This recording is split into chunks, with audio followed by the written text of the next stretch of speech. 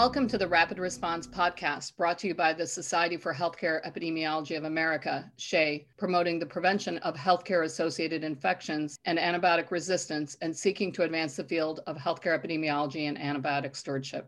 I am Dr. Jennifer Hanrahan, infectious disease specialist at the University of Toledo, and I will serve as your moderator. Discussion on the podcast does not reflect SHEA's perspective, but facilitates communication of multiple perspectives and experiences as we go through this challenging time together. SHEA is excited to launch this episode of the podcast, COVID-19 Updates, What We Know Now. Today's discussion will focus on mutations of SARS-CoV-2.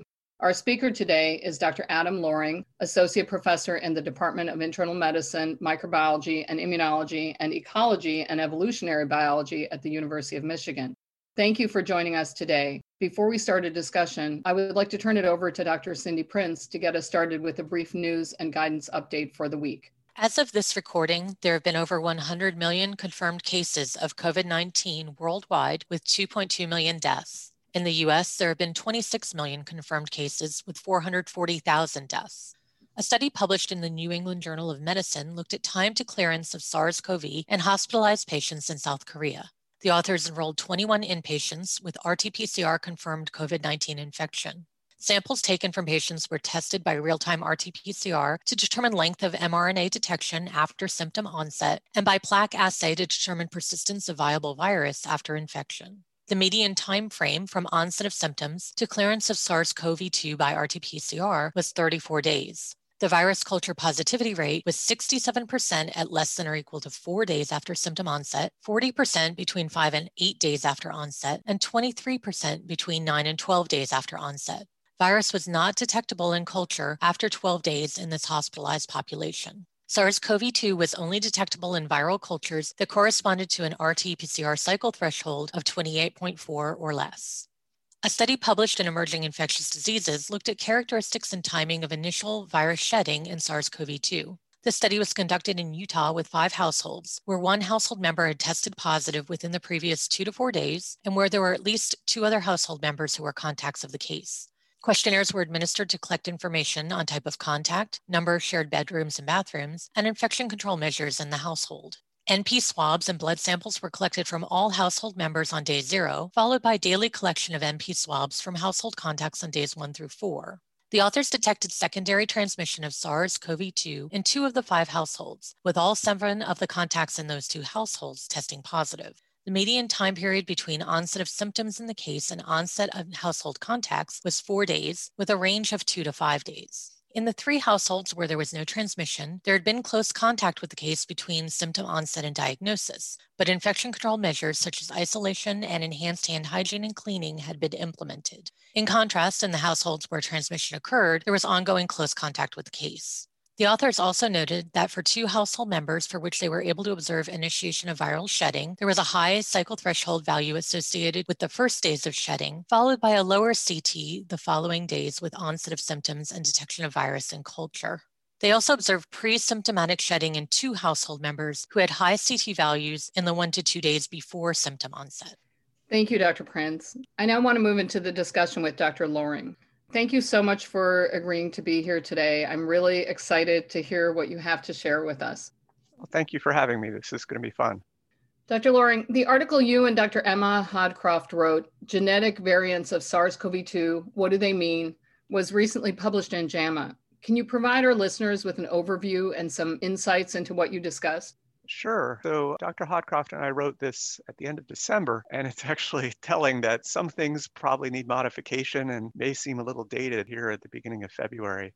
So we tried to explain some of the terminology that's out there in terms of what's a variant versus what's a mutation, and a little bit about how variants spread and the processes, the evolutionary forces at play, as well as the epidemiology of how variants come to be and come to become important. And then we illustrate this with a few notable variants that people have heard about over the months since the pandemic began. So we talked about the D614G mutation, which arose, of course, in the spring of 2020 and is now the dominant mutation in SARS-CoV-2. Talked about the story of the mink variants that were in the news quite a bit in the fall of 2020 and what those meant for SARS-CoV-2 outbreaks. And then we also talked about what's been called the UK variant, which is more appropriately called lineage B117, and how that has come to dominate SARS-CoV-2 in the United Kingdom and has since spread all over the world.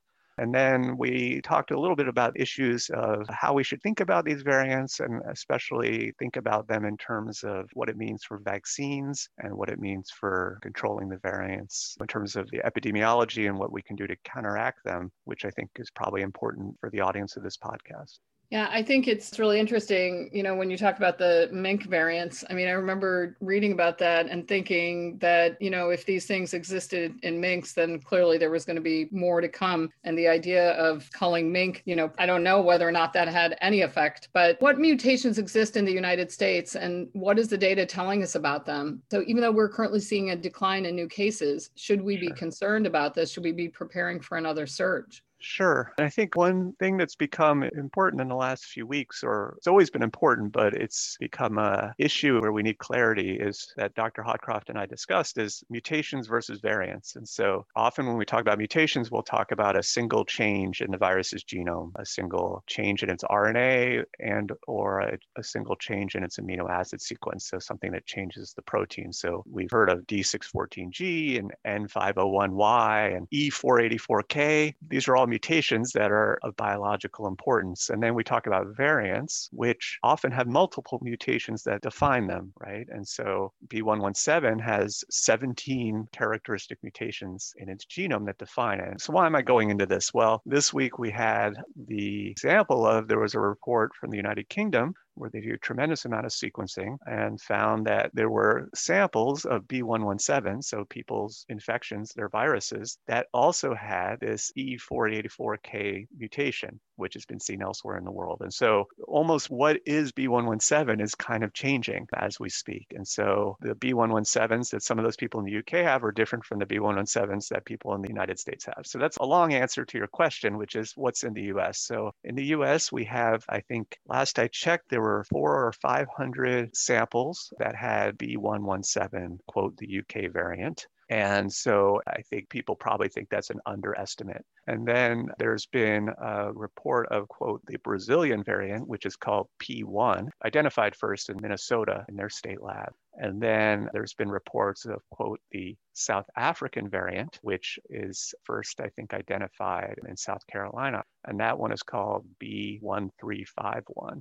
And I give these names not to confuse people, but to try to move away from calling variants by the country of origin, because it might not be the origin. And they really all are variants now. So it's a long way of saying that most of these are probably in the US at this point. I think we're probably under-recognizing them in the United States, and all of them are potentially of some significance in terms of what we should be doing to counteract them.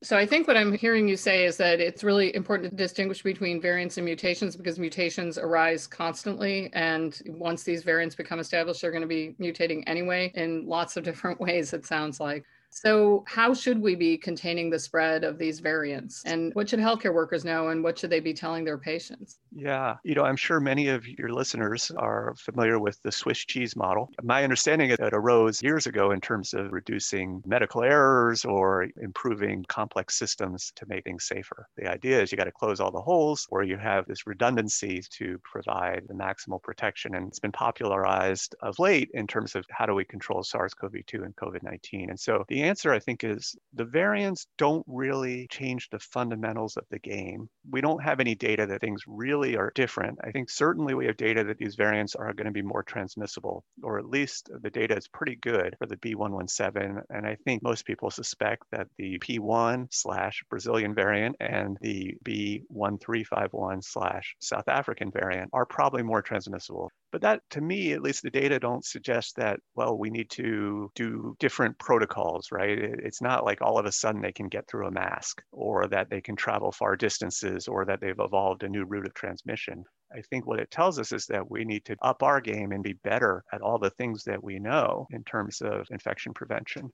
So we need to be very good at mask wearing. We need to make sure our masks are high quality. We need to make sure that we're reducing gathering sizes, that we are meticulous about, in healthcare environments, eating in break rooms. We know that's a weak point in terms of control. And then, we need to make sure we get people vaccinated. We need to do all the things that we know are important. We just need to be that much better at doing them, I think. Things may change. We may get more data that suggests that maybe we need to change our masking protocols. Right now, we don't have the data, at least when I checked the CDC website yesterday. So I think the message I take is do everything that we know we need to do and do it better. So what I hear you saying is that people should not be attending Super Bowl parties this weekend, as is being predicted as possible super spreader events in the New York Times this morning.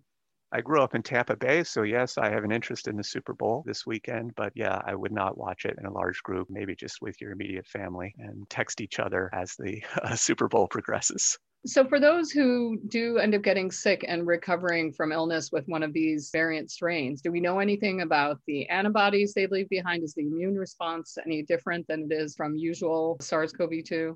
I haven't seen any data that suggests that people's immune responses are going to be different, although I think we don't know a lot. And certainly I know there's interest in a lot of the other mutations that haven't received a lot of press in SARS-CoV-2. So why I say that is there's a lot of focus on spike, which is the surface protein of SARS-CoV-2. It's what attaches to cells, and it's also the major antigen that our immune systems target, and it's what's in the vaccine. So there's naturally a lot of focus there. I don't think we have any data that people don't generate antibodies anymore because of the mutations. They'll still generate antibodies. Maybe we'll get into the vaccine issues in a little bit. But the other thing that's important is there's other mutations elsewhere in the genome that people aren't talking about a lot. And those might be in proteins that SARS-CoV-2 uses to alter the immune response. And so I think we don't know. I think we have a lot to learn there. But on the face of it, I don't think it's going to be dramatically different, but time will tell. There have also been suggestions, and I'm getting a lot of questions that,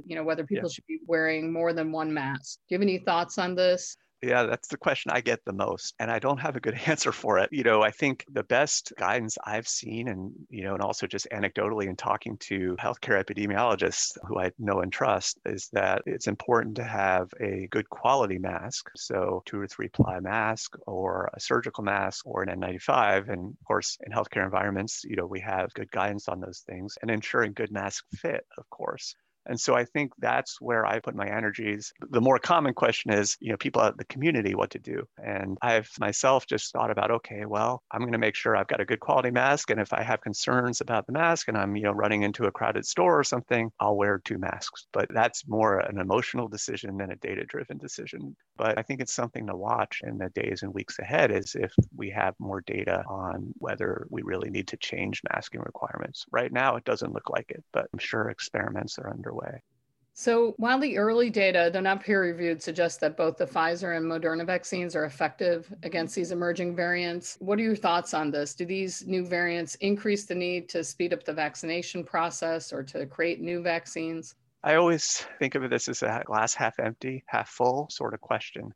I think we know that in particular variants that have the E484K mutation, that's the one that's been seen in South Africa and Brazil. It does appear that people's antibodies from after receiving a vaccine don't target it as well. So the big question is biological significance. Is it of clinical significance, right? That we know that the antibody responses for the vaccine may not work as well against viruses that have that specific mutation versus other viruses. And the question is, how does that translate into vaccine protection? And data have generally been encouraging, but then the trials that came out last week, these are data from the Johnson & Johnson adenovirus vectored vaccine, as well as the Novavax protein subunit vaccine, which had people enrolled in areas where, some of these variants were circulating, that protection seems to be less. There's wide confidence intervals, and we don't know all the data yet, but as opposed to the vaccine working something like 90% effective against garden variety SARS-CoV-2, and even SARS-CoV-2 that has the B117, it appears that with some of these other viruses that have this E484K mutation, the vaccine might be, in the neighborhood of 50 to 70% effective. And so that's a measurable decrement. But the question is,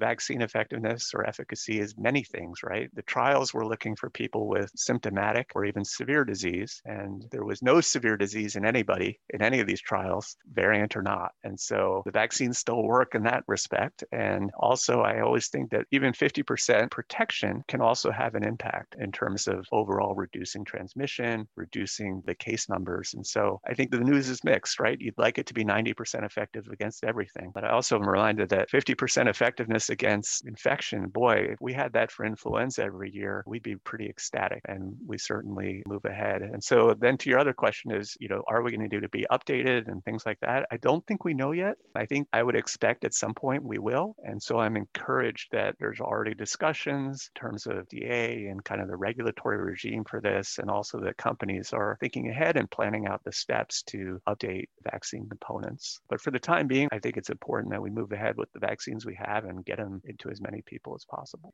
Thank you for that. What final perspectives can you share about these variants and best steps moving forward? I think it's important, as you suggested earlier, mutations are going to happen, variants are going to arise, and this is going to be the way we go for some time to come. The thing I always think about is, or I get asked a lot is, why now? Why so many variants? Oh my gosh, what's happening? The fundamentals of evolution haven't changed here, and it's not terribly different from other viruses. I think the real difference here is the epidemiology, and that what we have is just so much infection out there, and that allows the virus to explore new pathways and new evolutionary steps. And so, as others have mentioned, what we really need to focus on is getting that case number down, because that will really slow down how new variants arise if we don't have as many people infected. And so there's nothing magical here. We just have to do good infection prevention, imposing these measures in the community as best we can, and getting the vaccine out. And that's going to be our pathway to really combating these variants. Great. Well, thank you very much, Dr. Loring, for sharing your perspectives and experiences. My pleasure. This podcast can be accessed on SHEA's online education center, Learning CE, under the Rapid Response Program. You will also find resources such as the recorded webinars, healthcare facility outbreak preparedness, and the SHEA COVID-19 town halls. New members can now receive 50% off 2021 SHEA membership by using the coupon code WELCOME2021 until March 31st. This concludes this episode of the Rapid Response Podcast. Thank you for tuning in.